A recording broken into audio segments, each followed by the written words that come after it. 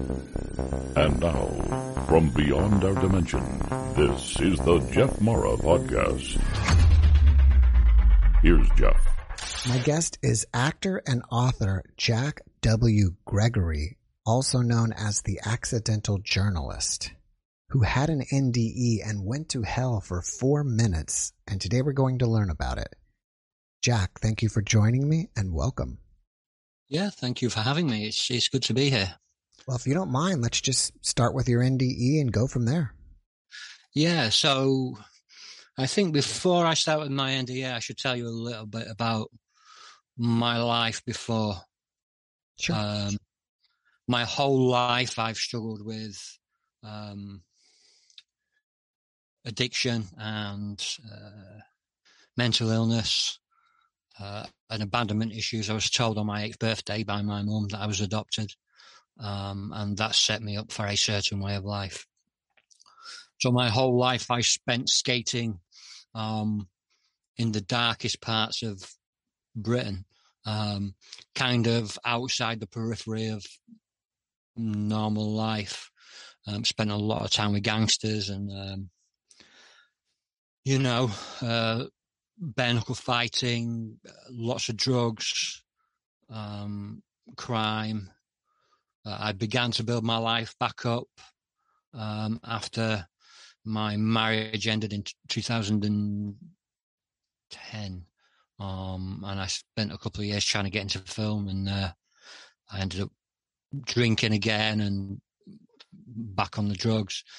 Inevitably, it led me to homelessness, addicted to crack cocaine, amongst other substances. And on the 26th of June, 2014, I found myself in a crack house about 10 o'clock at night, sat on the floor, back against the wall with a crack pipe in hand. And this is one of the times I couldn't live with my life anymore. I'd pretty much lost everything. I'd lost my kids, lost all respect in my town that I'd built up over years. So I sat on this floor of this crack house and I said, God, I don't even know if you exist, but if you do, either take my life or take away this hunger, take away this thirst for drugs. And I don't know if you know anything about crack cocaine, but the last thing you want to do is sleep. But I fell asleep, and I woke up around about 4 minutes past 12 a.m. on the 27th of June 2014, and I haven't used a day since. So I've always kind of had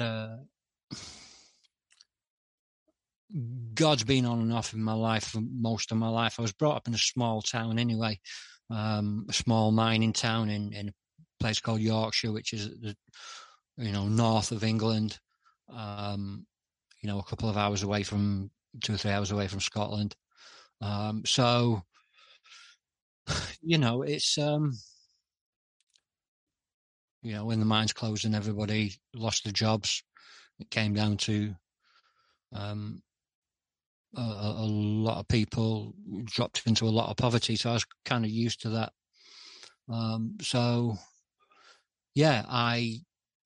I'd been in and out of church as a kid and experimented with lots of different religions, Buddhism and Islam. I've got family that are Muslim, and nothing really sort of sat with me. But I always had a concept of God. I went to my first ever AA meeting at 14 years old. So it shows you sort of how my head was. But I've done a lot of bad things in my life, and I've hurt a lot of people. Watched my best friend throw himself in front of a train when I was 20, which absolutely broke me. I've lost my friend to murder. He was stabbed in the throat with a bottle outside a nightclub, and that was before I was 18.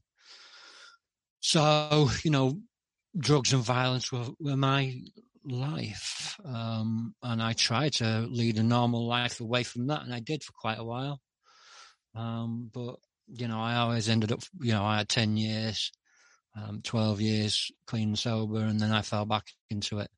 I'm currently at 8 years, 1 month, and I haven't even had a desire to use because God took that away. But I'd started building my life back up. I turned up at a food bank. This is why I ended up back in that crack house. But this was the event that set it all off for me. I went to a food bank on a Friday morning when I was homeless because they were serving hot coffee and cake. And they were nice, and the Christians were nice, and occasionally they would buy you cigarettes and stuff. And I got talking to this lady that served me coffee. She liked my Doctor Who t-shirt that I had on, and we just got talking. And she took me for lunch, despite being told I was bad news. But she took me for lunch and bought me tobacco and bought me food, and just really sort of treated me nice. Incidentally, we married in 2019. So I started building my faith up. I started going to church. I moved in with her around the October, November time. I wasn't very heavy. I was quite skinny. And in February 2015, I think it was February the 9th, I think, I became very ill. It felt like I had a fist in my abdomen. So I went to hospital, and they just found they said it could be my gallbladder, but I'd have to wait. They found some bits and bobs of infection, so they treated that, and they sent me on my way. March the 14th, 2015, March the 9th, sorry. I started feeling very, very ill the few days before. I was shaking so hard that I would go about a foot off the bed at times. I couldn't breathe properly. Every time I tried to breathe, it felt like I had silver in my throat. I would sweat so hard that the bedding would feel like that I'd wet myself. I got my daughter on the Friday from her mum's after school to bring her home for the weekend.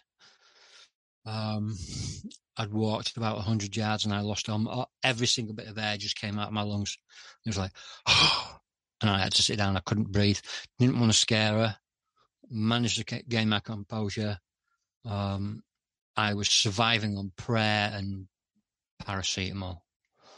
The next morning I felt better than I felt in quite a while.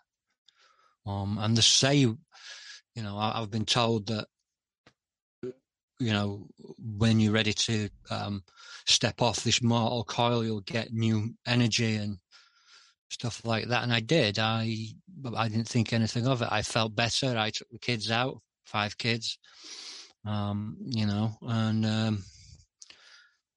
managed a bacon sandwich I hadn't eaten for days. I weighed at that time probably about 93, 94 pounds. I'm 6'1", by the way. I'd managed to get a bacon sandwich down and I started feeling better. And then about 6 o'clock in that evening, I started feeling worse again. I didn't sleep all night. Just popping paracetamol, ibuprofen, trying to drink. And the Sunday morning, I rang my ex-wife and said, look, can you come and get our daughter because I'm going to have to call an ambulance. She said, well, if you can wait a couple of hours, I'll come and get you. And, I'll get our daughter and we'll drop you off at the hospital and you can give your daughter a kiss and a cuddle. She was about 5 or 6 at the time. You can give her a kiss and a cuddle and she'll know that you're going to be all right. So we did that, and I guess I got there around about 3:30. Yeah, this was on the 9th, and about 3:30. And I was sat in A&E, and they put me out the back, and they could see that I was obviously in distress. By 7:30, I was dead. I had type 2 lung failure, tuberculosis that I'd had for some time. I just put it off as a cough because of the life that I'd lived. Tuberculosis, my lungs were scarred so badly that they were in danger of just going down anyway. I had pleurisy, double pneumonia, some environmental diseases that I hadn't seen in about 40 years. And I remember laying there and having this almighty urge to confess my sins. I don't know why. And I'd asked them for some paper. I'd gone mute. They had never seen this before. I went completely mute. And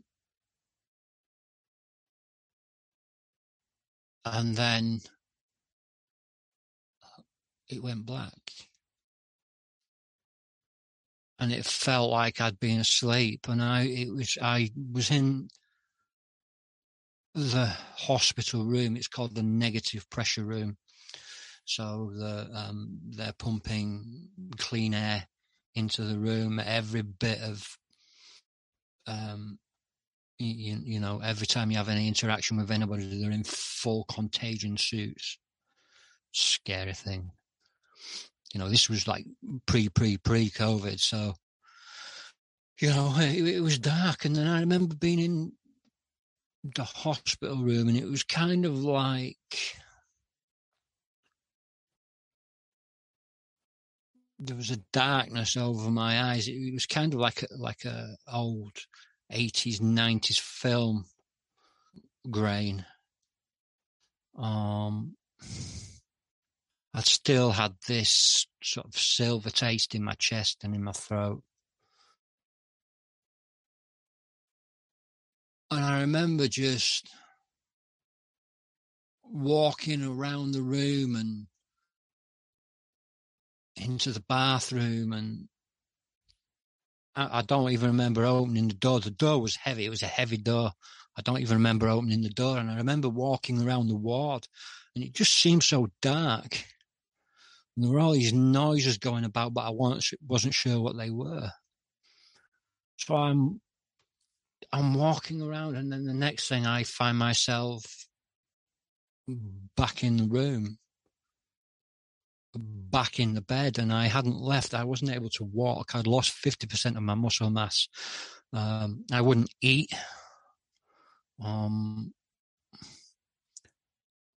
At my worst, I was about 80 pounds. Lost all my muscle, lost all the strength. I had an infection in my mouth, so I couldn't eat anyway because it was just so painful. I had these painful blisters in my mouth. But I remember being back in the bed, and there was this noise, and it sounded like an air raid siren. Sort of like a and in between you'd get the odd beat. And outside there was noises, and there was a figure with his back to the wall by the door, just out of my periphery.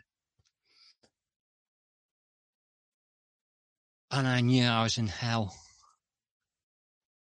purgatory, or whatever you want to call it. And I must have been in retrospect, I must have been in and out of consciousness in life and death. They nearly lost me a few times. I was right next to the helipad of the hospital.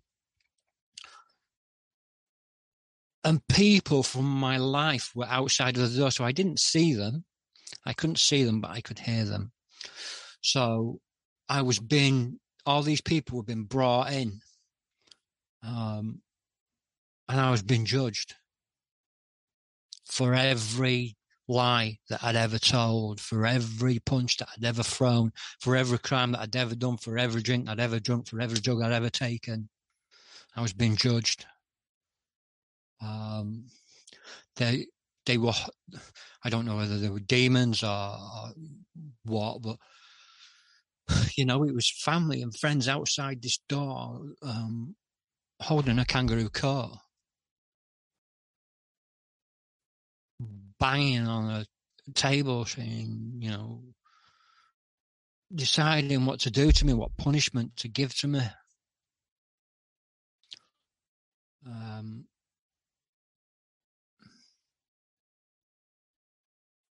I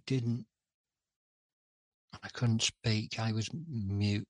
I tried to speak. I couldn't. I felt people coming in the room and laughing and then walking out. And it was just so heartbreaking. I think, there's probably a better word, but, I was broken.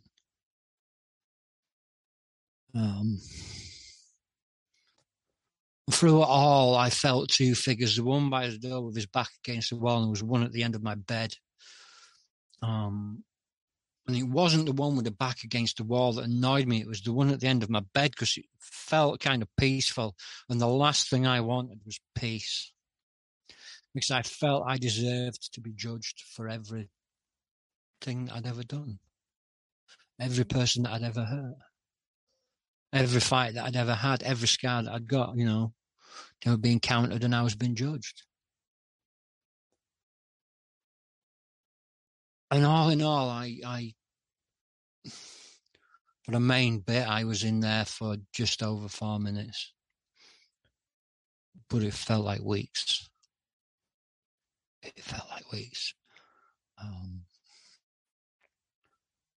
And my mind was so fragile when I was brought back. I became convinced I'd caused the apocalypse with this super virulent form of tuberculosis. I thought I'd caused a pandemic because people that were coming in were in all contagion stuff. There were people from my church coming to visit me. And when I did speak, it was of hate and screaming and swearing and spitting and lashing out. The lead elder of the church that I've been going to for months came to pray for my soul because they were going to lose me again. I believe I went back into, I believe I passed away again, and was brought back quite quickly. These are all flashes, and these are all things that I'm able to look at now in retrospect, but I believed I'd caused this apocalypse. I believed I deserved to die. They'd given me this drug that felt like LSD, and they'd given me another drug that helps fight infection, but it was a generic form of the drug. So my mind broke, and they moved me into another bed, into another part of another ward, which was the critical care unit. And when they put me on the bed and they put the cover over me, it had a towel, like green or blue paper towels. And it had that underneath the bed sheet. And the drug that I was on had caused me to get a really painful rash from just under my chin to down to my waist. And it burned. I remember the nurse saying, just look at the wall, you'll be fine. You know, some people say they see animals in there, you know, it's nice, just let it. But I started to panic, and I had this bad trip, and it was just awful. I was burning. It was the most painful. I can take a decent amount of pain. I'm accustomed to that, but this was the most painful thing I'd ever felt. It was literally like I had acid on my chest, and it burned, and it itched, and it hurt. And I couldn't scream, I couldn't do anything, I couldn't speak.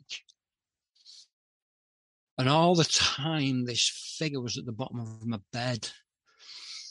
I remember this one doctor that would come in, and she was a young Asian doctor. And you know, I've spoken to some of your guys, you know, especially who live in the deep south. There, you know, your doctors are allowed to pray with you. That's illegal here. You can lose your license for that. You can't even wear a cross over your uniform. You can wear it under uniform as long as you don't show it. But I remember this young lady being in, and nobody remembers her. I remember being in there, and the cross would catch my eye, and she'd smile. And then when somebody was going to come in, she'd just cover it up again. And this happened a few times. And I'm told that people from my church came in, and there was times where I was able to speak to them normally, and it seemed normal. But all this time I was going through this mental battle. They were going to section me at one point under the Mental Health Act, force me to eat, force a tube down my throat because I wouldn't. So I thought they were poisoning the food with my own blood. This is how broken my mind was. But this person at the end of my bed, he never really left. And I guess this went on for a couple of weeks. In and out of hell or purgatory, whatever you want to call it. Not able to sleep, not able to be awake, kind of in a limbo at times.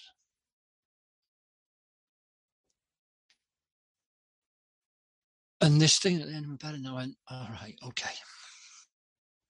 I'm going to have to address this elephant in the room.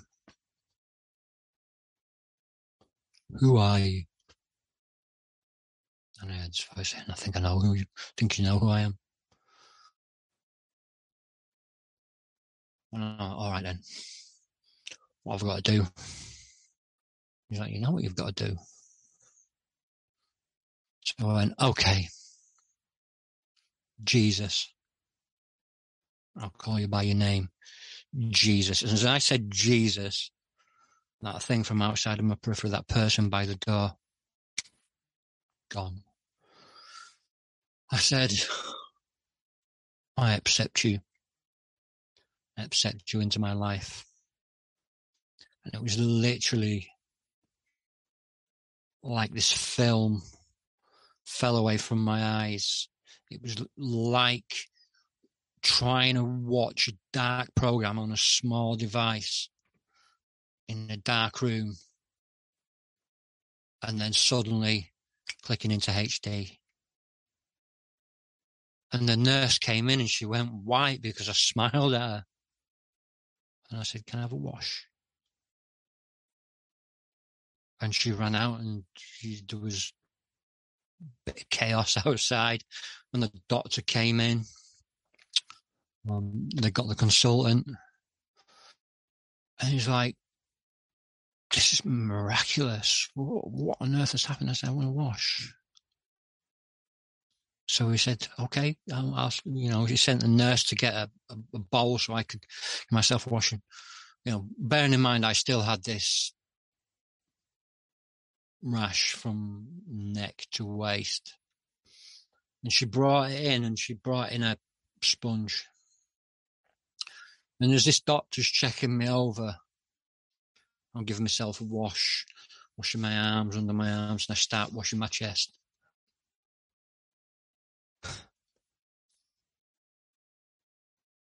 And it just starts to peel away. As the doctor stood there watching white, this rash, this burning rash that felt like acid, just washed away underneath a sponge and just started to disappear.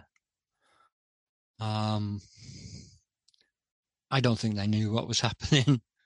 I said I was hungry. I managed some jelly. They gave me something for the things in my mouth so I could, it kind of numbed them so I could eat. I had to learn to eat again and swallow and things like that. And within a day I was up and walking on 2 walking sticks. The doctor has never, he said he'd never seen anything like this in his life. Just to see someone go like that, just change in front of his eyes. There were people from my church bringing me in sweets and bottles of pop and tins of Spam. You've never smelled anything like a whole hospital ward smelling of Spam because the nurses are so happy that you're eating, they're cooking it for you. I'd had a job before I got put in there. I got made redundant while I was in there, so I got a little bit of money. I decided to invest that into getting a bit of weight on. Like I say, I was about 80 pounds. They said that which is about 6 stone 6 ounces. They said that I could go home if I reached 8 stone. So within 2 weeks from eating my breakfast, and an hour later going down to the canteen for a second breakfast, then coming back and eating sweets all morning and having my dinner, an hour later going down for a second dinner, and then same all the way through the day, and then tea time having my tea.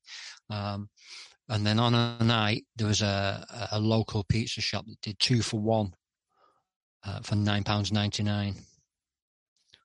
So I would get 2 12-inch pizzas, one for me and one for the nurses. And within a couple of weeks, I built myself up to 8 stone 6. I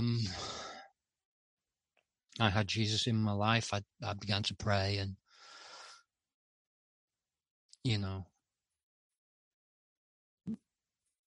went back to they let me out, and I went back to the church, and I found out that they'd been praying for me every week. They had my picture up on the screen, and they would pray for me.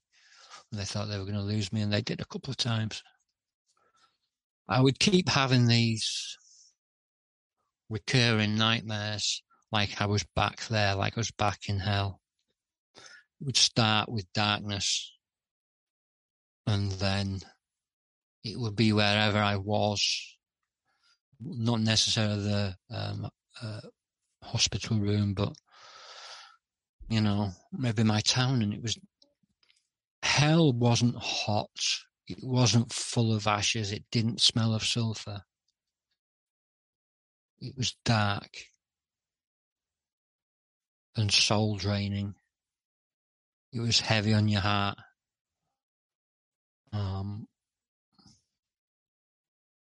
And I don't think I ever appreciated my life until I went to hell.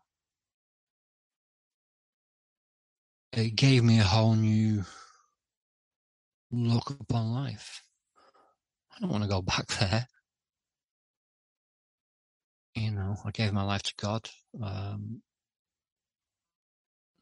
big part of my church, and I wrote a book about it. from what I remembered in around about 2016. And it's only of these past few years that I've been able to look at it and deal with the trauma, and really sort of dig deep into my psyche to try and get better, that I've been able to, in retrospect, learn about all the things that happened and how they affected me. Because remember me telling you about the sound that I heard that sounded like an air raid thing that was going off ever so often, and I was convinced that there was that was 1 million people dead. I became convinced that bodies were piling up outside the hospital, inside the hospital. Anybody that came to visit me and stood outside the hospital door, their hearts were just giving out and they were dying of just shock at the realization that I'd caused the end of the world. You know. And there are people that will dispute, and they will say, "Oh, it's like this was what happens," and try and put it down to DMT. I'm not an irrational man.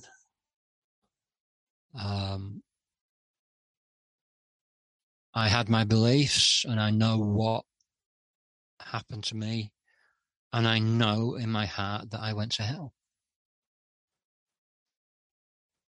And I know I don't ever want to go back there. I don't ever want anybody to go there. It was a personal hell. A few months later, after I was let out, I decided to get baptized in my church. And this was when my church was being run from a school hall, a local high school hall, on a Sunday. And my wife and kids came to the church with me. And there was 4 or 5 of us getting baptized at the same time. Just one guy called Will.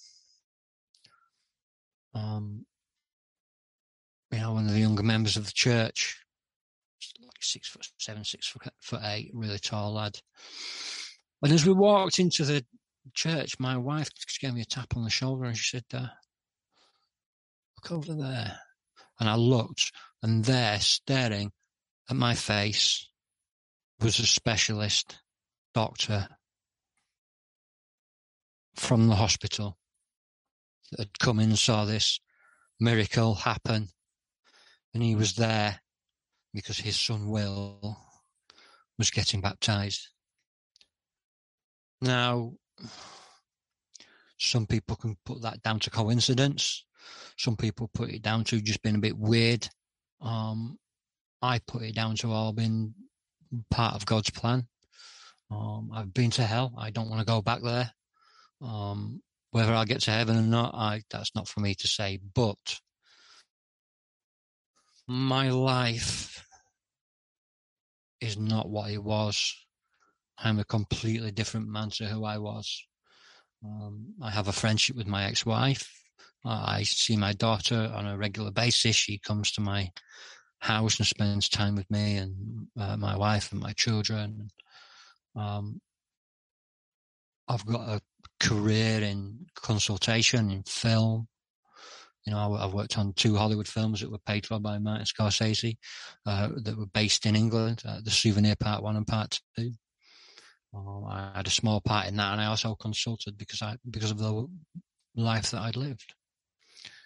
I've been very blessed to be able to consult on several other programs and play characters of addicts and serial killers and things like that in various film and TV. In 2017, I decided that I needed to tackle my past and look at some of the traumas that I'd never looked at before. So I spent 6 months working with escapees of human trafficking, sexual slavery and exploitation. Because when I was 12 years old. I was brought up in the special school system. There was no real such thing in the 80s as dyslexia. There was, but they just put you down as a bit thick. So they put you into the special school system. But I always had a brain and I always had a head for words. I had this mind where, most people would look at a wall or look at the sky and they'd see some beauty. All I'd ever want to do was write on it. I couldn't really write until I was 21. I learned in prison, but I just wanted to print words on it. And I was sexually abused in that system. These were demons that I had following me my whole life. These were things that I couldn't face. So by standing head on and talking to these courageous men and women, I found the courage to stand up and be counted and talk about my story. Finally, I released the book Between Streetlights and Red Lights, and I started to heal. November 2020, October 2020, September, October 2020, when lockdown happened, COVID and lockdown, and it all kind of felt familiar and a bit scary and I didn't know what to do. All I could do was watch 80s and 90s films all day. As you can see, I've got big affinity for films. And my friend Jason, who is a hostage negotiator by trade, he said, you like to talk, you like to share your story, you like to share other people's stories. Why don't we do a podcast? So we did, and people liked it. So I got a friend of mine who's British boxing, licensed and unlicensed champion. He did one and we got several thousand views. And then I did another one with a campaigner, and then we got a guy that a TV presenter over here who I don't know if you've heard of a program called Hunted, but they get ex-coppers and they get them chasing down members of the public who go on the run. He was an undercover policeman in his day. So I got him on, and that sort of blew me up. I fell into journalism by accident, so I became the accidental journalist. I started producing these things in my shed, which we are now. And yeah, I guess I've been sort of blessed ever since. Jack, thank you for sharing your experience with us. During your NDE, when you were in that kangaroo court, as you described it, and all these people from your past were with you, were those people that were still alive or people who had already crossed over to the other side? Most of them were still alive. Through it all, there was one voice of reason, of my niece, Hayley. And I hadn't seen her really. I don't go back to Yorkshire very much. It's not a comfortable place for me. I hadn't seen her for a long time, I left when she was about 4 or 5, and I had all that guilt on me. She loved me. I loved her. She was my world, my absolute world. And I had this guilt sat on me, but she was the only one that was saying, well, they were voting on whether to end my life quickly or not, or let me go on living. And I guess it was kind of like the sound of the lunch trolleys and, the metal cases. And kind of what you would hear was, and it was kind of, like a fist against the metal. And they were judging me for every lie that I'd ever, like I say, every lie that I'd ever told. You know, I was a con man for a long time.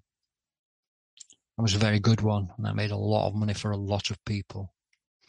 I was good at, I could hold a character for a long time. I was good at different accents and mimicking people, and I was good at remembering. So I felt like I was being judged for every lie that I'd ever told and everything that I'd ever done bad. And I felt like she was the only one that wanted me to live. And in between, you'd hear the helicopters landing and taking off. I guess because I was kind of in and out of consciousness. I believe that when you're in such an infirm state, that when you're so close to death, I don't think it matters whether you're alive or dead. I think you transcend between heaven and hell, or between hell and reality. Yeah, it was. I don't know. You mentioned that you were giving a medication that was similar to LSD. Yeah. Is there any chance that this experience was due to that medication? No. I was told that it would make me see animal faces in the wall. I forget the name of the drug now, but I have friends that are doctors and surgeons, and you know, they've said basically what they gave me was bleach and a needle. Yes, it affected what I saw. You know, I was convinced that I was in a secret part of the hospital on the 4th floor. Now, there are not 4 floors in the Norwich and Norfolk hospital. I was convinced that there was this secret 4th floor that was run by the elite, the Illuminati, the police, or whatever you want to call it. I believe that I was very broken. I was very messed up. But I know that these things that happened, although they became very profound in my life, and they're still very profound in my life, that I went to hell. That wasn't a hallucination. Yes, the apocalypse afterwards and what was happening when they gave me the drug to try and push the infection out, which was after I went to hell, caused my mental breakdown, spiritual breakdown, physical breakdown, but I wasn't on that drug when I was in hell, and I went to hell. Did you speak to Jesus after you left hell, or was it Jesus who helped you get out of hell? I believe that Jesus was there. I'm not sure he was in hell. I know I was in hell.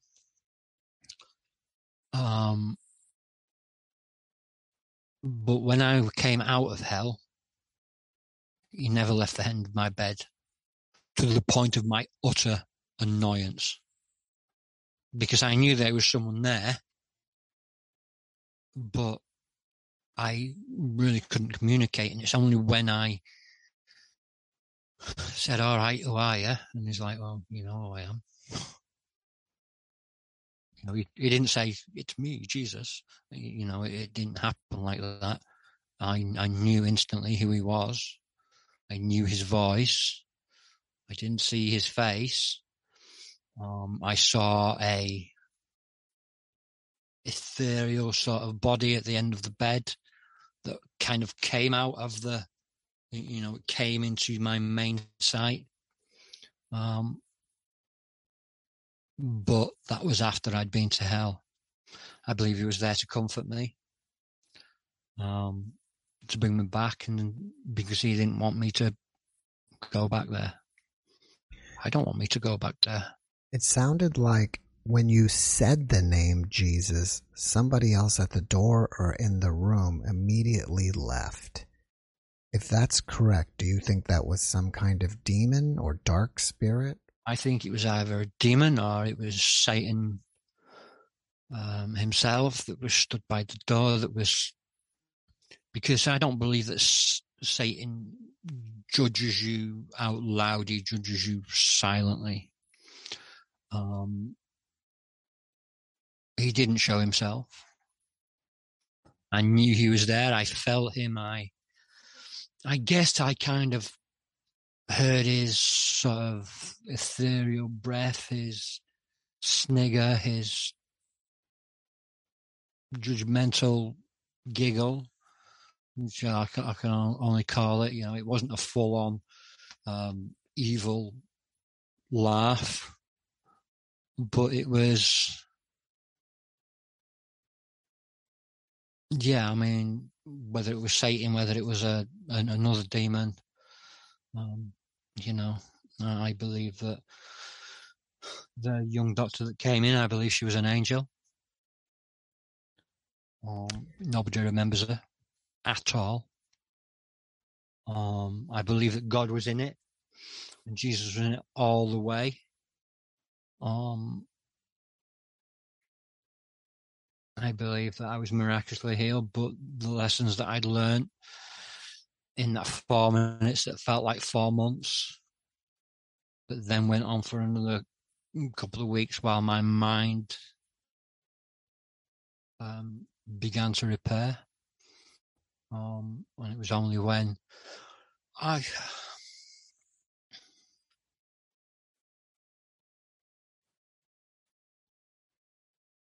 can only call it miraculous. There is no way that I should have lived through that. I've been told by the doctor, I've been told by the nurse, the nurse that was is now a dear friend, the head nurse. I shouldn't have got out of that hospital room. I should have died. Would it be safe to say, would it be accurate to say that Jesus healed you? Yeah, it would be accurate to say that Jesus set me back into focus, brought me back into a real life. He healed the rash. I call it a rash. It literally did feel like I'd been burned by acid. And my wife will tell you that, she'll tell anybody that there's no way that it should have disappeared just like that under a sponge. It just peeled away, just left. That's a miracle to me. Me speaking, not being mute, that was a miracle. We've been brought back from hell. And even though I went through hell in my own mind after that, in thinking that I'd lost everybody, it's a miracle that only took a couple of weeks to get my mind back. It's a miracle that I put on over a stone in less than 2 weeks.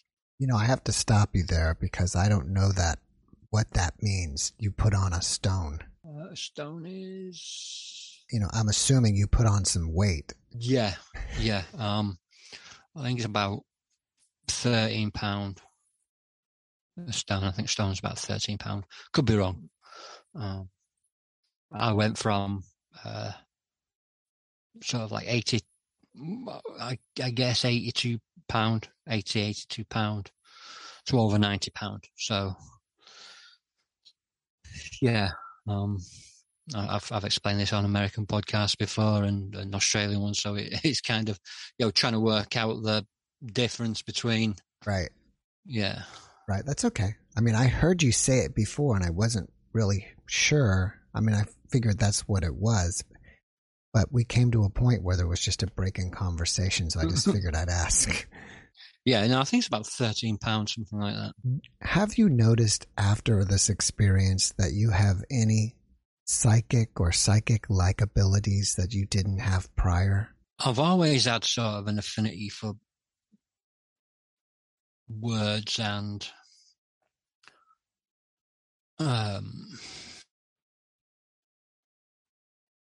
but I guess I'm part of my church. Part of it is this thing called the School of Supernatural Life. And that teaches us to basically live how Jesus lived and look at spiritual gifts like prophecy and things like that.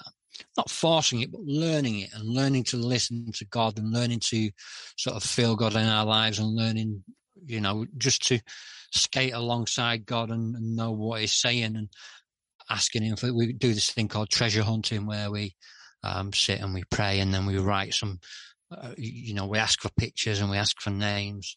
And then we go out in the town and, somebody will have written like red coat, tree, bag. And we've met someone wearing a red coat with a bag. We've spoken to her because we thought, oh, well, this is, this is almost, all we need is tree. And it turned, she was basically getting out of a really difficult relationship and she was kind of on the run and she was at the bus station and, she didn't really have a lot of money. She didn't have enough money to get to her mum's. And it turns out that the guy that she was running from, his nickname was Tree.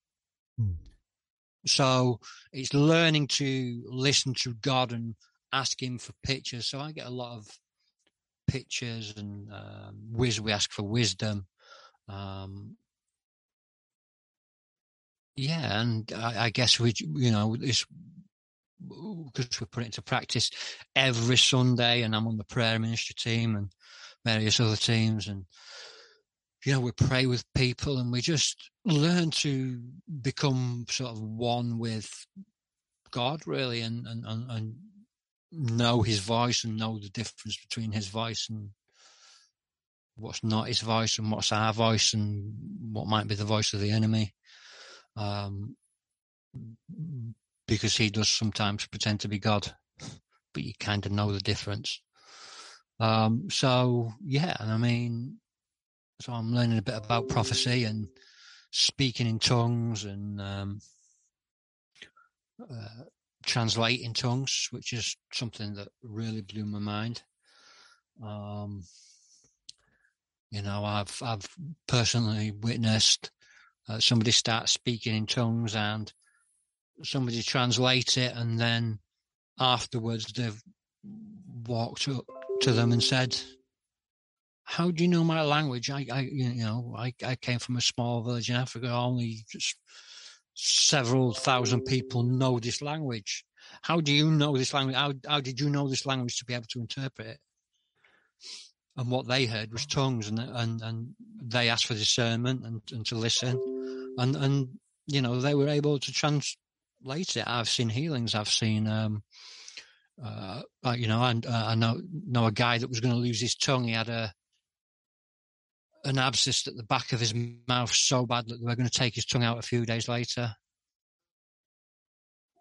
He walked into the building. This is after being on crutches, walking into the building and no longer needing them. He was prayed for. He was going to lose his tongue. He couldn't speak properly. I suppose about an hour into the morning, opened his mouth, showed his tongue to one of the lead elders, and it was gone.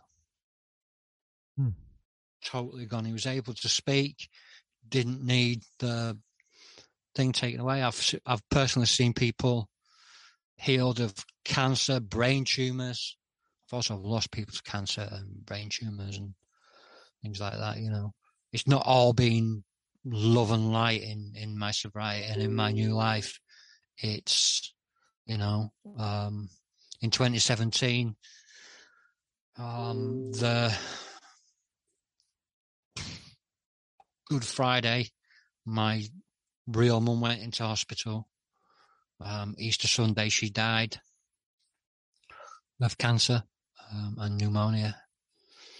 And then 2 months later, my sister had a baby, and at 2 days old, baby Luna was beaten to death by her father. Out of rage, he was sent to prison for life with a minimum of 10 years. And 9 months into his sentence, he was murdered by his cellmate. So I've seen acts of violence as well. My family's been under some stress that I can't even begin to explain. But my life is so different, and it's so God-led that I deal with it. I haven't had a drink or a drug in over 8 years, 1 month. I haven't really had a desire to have a drink or a drug. That was kind of taken away from me. Mm-hmm. I've had using dreams where they felt really real, but I've prayed that away. I've had dreams where where I felt like I've been back in hell. Do you feel that you've fully processed and integrated this experience, or you're still processing it? I think I'm still processing it. I'm still learning. I'm in the process of writing another book about it, but basically everything that I've told you today, because my first book was a mixture of all the way through my life. I've had a head for poetry and I've written poetry. So, the first book, A Personal Apocalypse, was the poetry that I've written through my life and the explanation of some of them and some of the stories. And, I've been blessed in some of the people that I met earlier on in my life. When I had sobriety, a bit of sobriety, I sang for George Michael in his hotel room, and I shared a joint with him. And I've done magic tricks with some of the best magicians in the world. I always had an affinity for magic.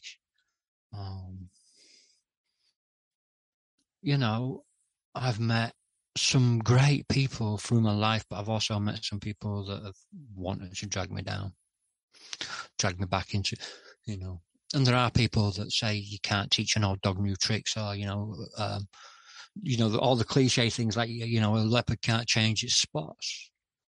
Well, no, a leopard can't change its spots because that is a physical transformation. What a leopard can do, you can teach a leopard to be tamer.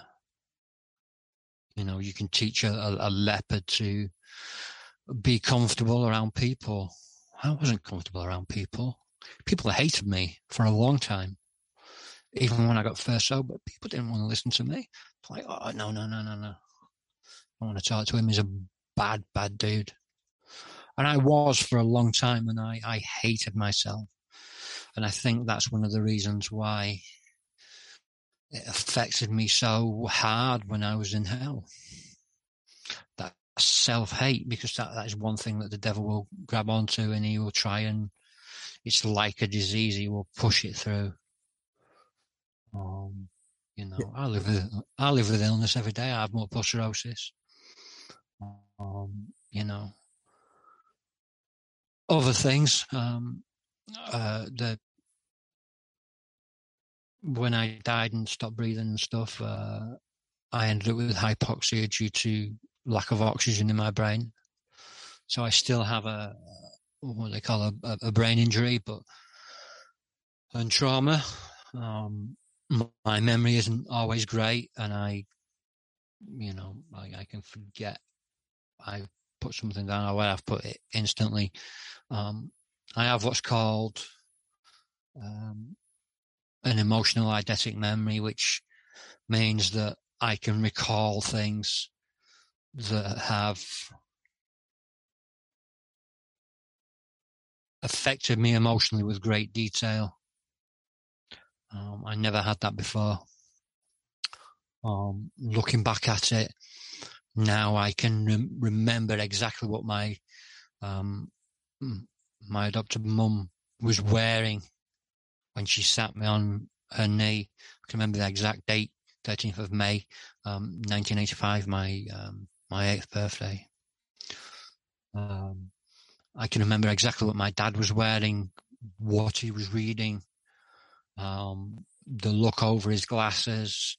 I can remember the living room in great detail. You know, events like that,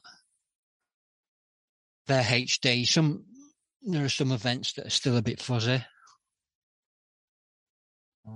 Some events that I'm still trying to work out what happened and things like that. But for the most part of it, all of the major traumas in my life, I can remember like it was full on 4K on the big cinema screen. You know, and there's no getting away from that. And I get scared about it sometimes, but I have to remember I asked for that.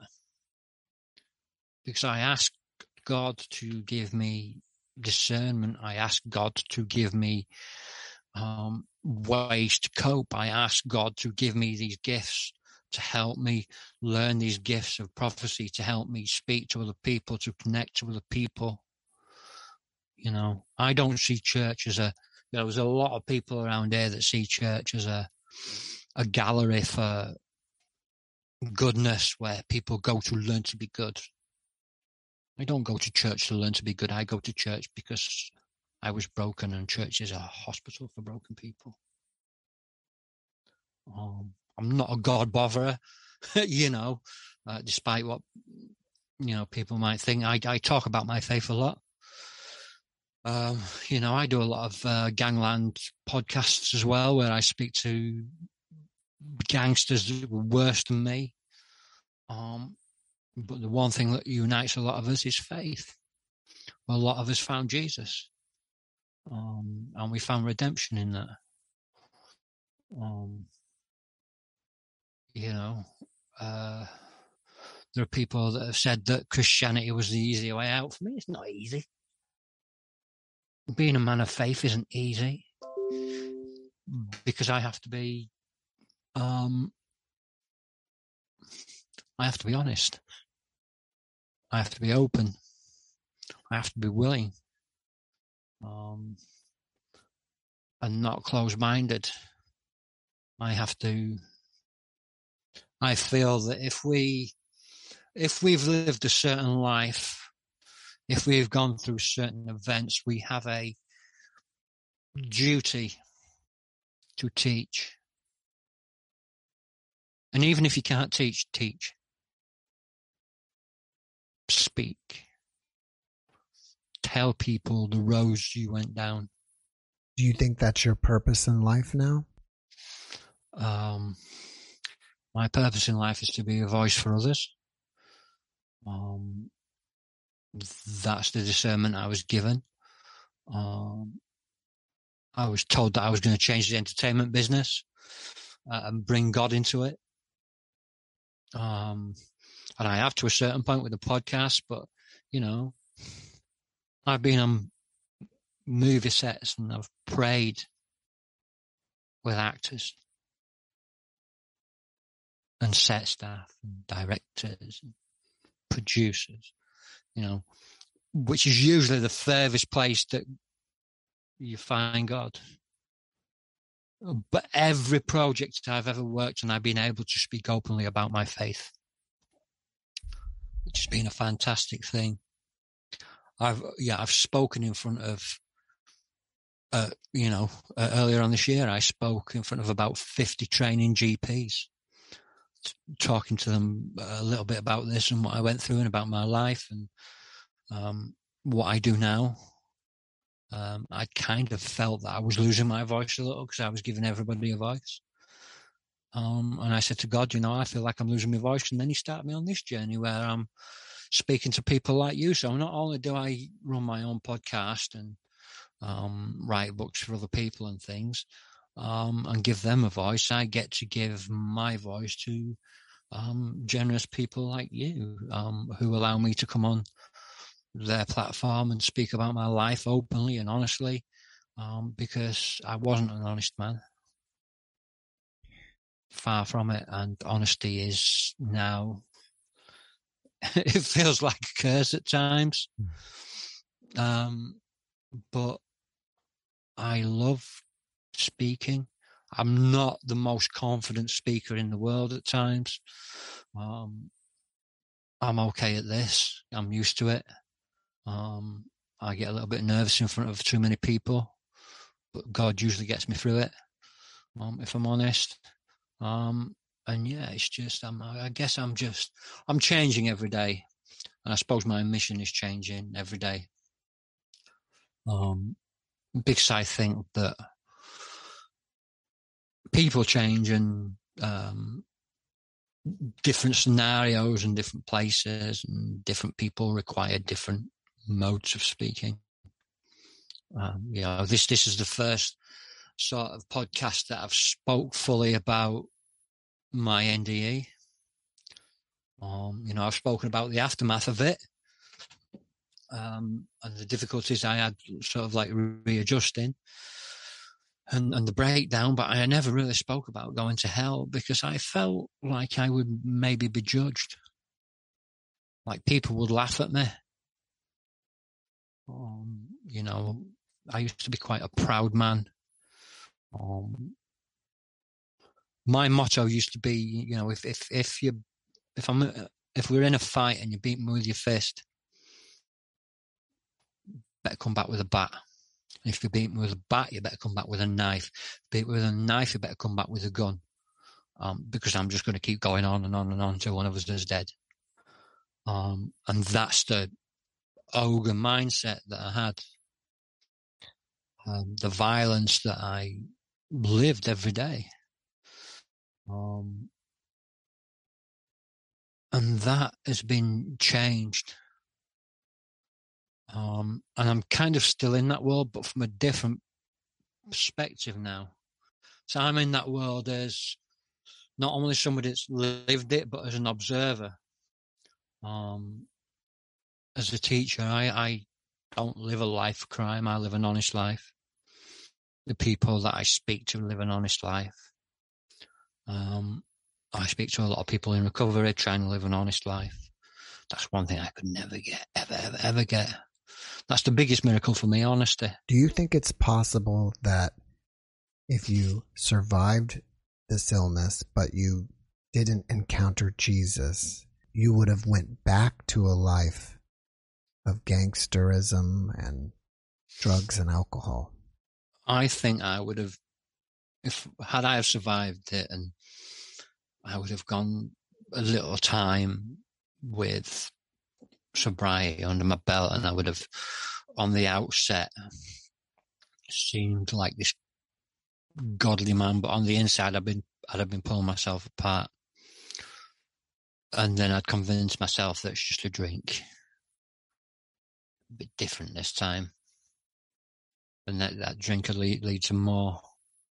It's just a pipe, it's just a line, it's just shot, whatever. I don't believe I'd have survived this long. Had I survived, I don't think I would have survived this long. I believe I would have been dead quite quickly. By someone else's hand, by the hand of God, or my own hand. I've tried suicide several times in my life. The last time 2012, I guess it was. I was living in a crappy little flat above a carpet shop, and it was just like a kitchenette, and it had a little sofa, and then upstairs was a sort of an attic room, and that was it. I bought a gun. It's quite difficult to get a gun over here, but it's not that difficult. I bought a gun. I had a shave. I had a bath. Got myself looking nice. I wrote a suicide note. I loaded the gun. I sat in my chair. I had the sort of net curtains down, because it was quite high, people couldn't really see up into the thing, and I sat in this wicker chair with this gun in my hand, looked out the window, put the gun against my under here. Pulled the trigger and it jammed. Checked it. Cleaned it. Sat there. Pulled the trigger. It jammed. Checked that I wasn't being stupid and the safety catch was on, or that I wasn't catching the safety catch when I was trying to thing. And just as I was about to pull the trigger, my doorbell went. And it was one of the members of the local churches that I'd been going to on occasion, because they would serve me coffee and they would give me sandwiches and stuff. And, you know, Christians were great with people that didn't have a lot in our town. You know, in Norwich, they were great with people who didn't have a lot of money, and they took pity and they bought you food and stuff like that. So, but he turned up and he said he felt God had told him to turn up, and I told him what was happening. And he took me to the local police station, and we went out the back to the amnesty box, because we had amnesty boxes, and we cleaned the weapon down. And popped it in the amnesty box. And never heard anything from it since, you know, and that was 2012. So, you know,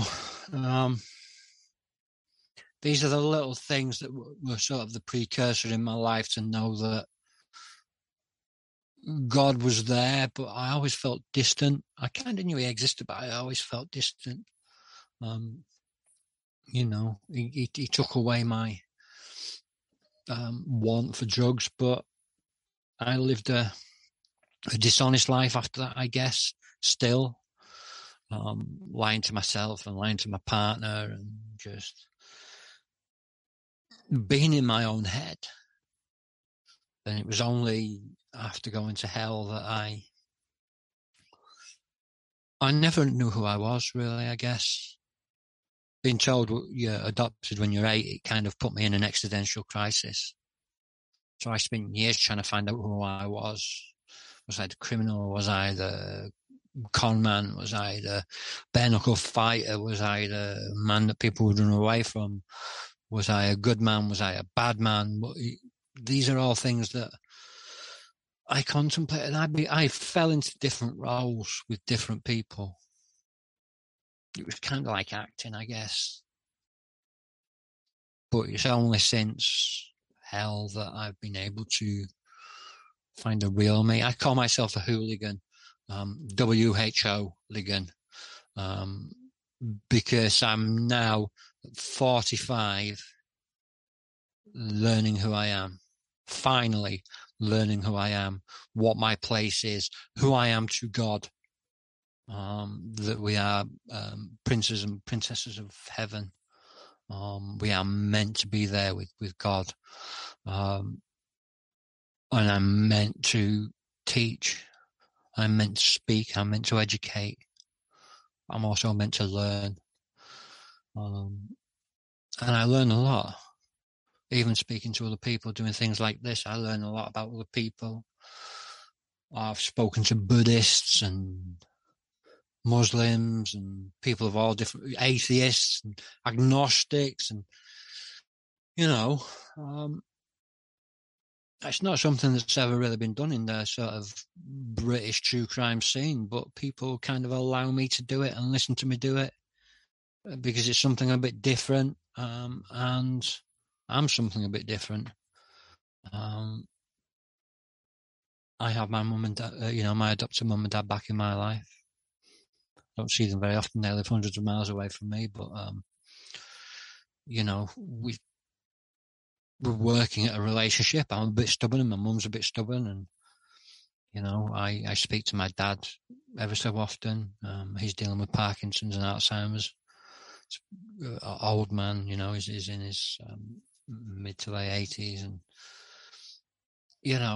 I have that back. I have a great relationship with my wife, my kids, my stepkids, and people can see I'm not that person that I was. Great. The old me went to hell. The new me is something new. Jack, I'm going to switch gears with you. You have two books. One is called Personal Apocalypse, and the other one is called Between the Street Lights and Red Lights. Do we find these on Amazon or on a website? These are on Amazon. They're on Amazon, or you can go to the shop on my website, jwgreg.wordpress.com. Like I say, Between the Street Lights and Red Lights, that's my second book, where I tell people stories of escaping from prostitution, sex work and slavery and forced labour, and things like that. My first book, which is now it's in its second edition, A Personal Apocalypse, The Poetic Ramblings of a Troubled Man. It's basically my life as it has been. And it's me kind of trying to work out in my head what I went through at the time. I don't often do this, but if you'll allow me, there's a poem that opens up the book that kind of describes how I felt when I came out of hell and the whole sort of thing. If you'll indulge me for a moment. Sure. And it's called Asleep. Asleep, asleep, wrapped in a blanket of darkness, and I find myself falling slowly into my own personal apocalypse, fighting and punching the walls of sanity, not knowing who I am, where I am, or where I will go from here. Awake, awake, my soul is trapped, wrapped in grief and unable to weep for the fear of living to see the end of the world. And death may take me again at any given moment, yet I welcome her with arms wide open. For my life has been nothing but a constant storm, causing devastation for all those who had the misfortune to be around me. Yet this is only the beginning of the end of the world. For I am cursed, and I shall be forced to watch our beloved earth come to a violent end, because I was the one who caused it. Awake, awake, I shall be the last to see it, to watch it take its final fading, dying breath as the embers and ashes slowly fade away. I shall be there, the murderer of morning, trapped in his own personal prison, built with the bars of guilt and shame, locked away in an eternal limbo as the event is played on repeat, again and again and again for eternity, a punishment deserved. Asleep, asleep, the celestial Father has now disowned me, for the angels did not come. God himself has succumbed to the fact that the earth shall die by my hand and my hand alone, and the devil laughs loudly standing in the corner of his playground, and still the sky is falling and complete chaos reigns on the outside. Even this dystopian world would be better than this. The four horsemen are well and truly on their way. This dying world, once divided by war and famine, now united in hatred of me. Yet I am unable to shed a single tear in fear that I may be seen to be weak in my final moments, and my final breath will be welcomed by so many. God no longer cares, and even the angels dare not stand on this unholy ground.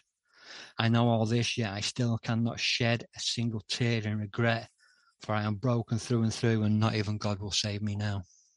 Fantastic job, and it all makes perfect sense after hearing your story. Kind of makes sense to me as well, which is why I go through it every now and again. So I have to. And I look at the poetry that I've written, and I look at the stories that I tell, because I have to know that I'm telling the truth.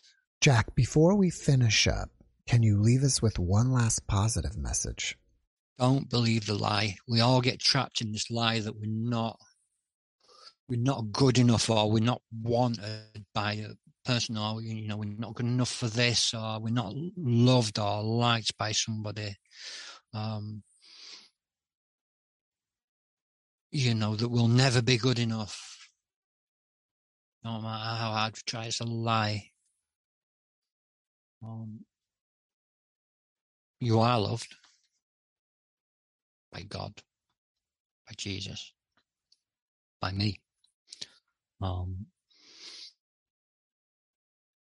Love is something that you have to learn to live with. You have to learn to love yourself.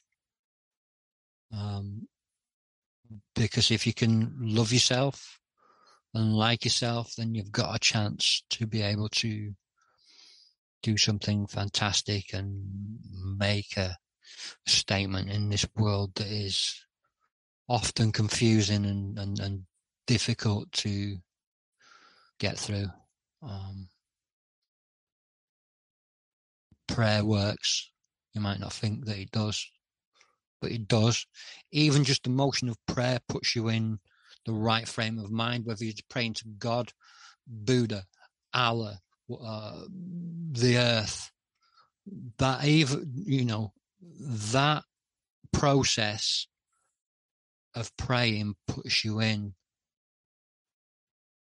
a better frame of mind, and it is probably one of the best weapons in your arsenal. And if you can learn to do that, you can change people's lives. You can change your life. Jack, thank you for that message, and thank you again for joining me today. Really appreciate you, and I wish you the best. Thank you. Thanks for watching the Jeff Mara podcast. I really appreciate you. Another way to show support is through YouTube memberships. And if you do, there are loyalty badges and other perks depending on your level of membership. All you need to do is click the join button underneath the video to find out more. Thank you for your support.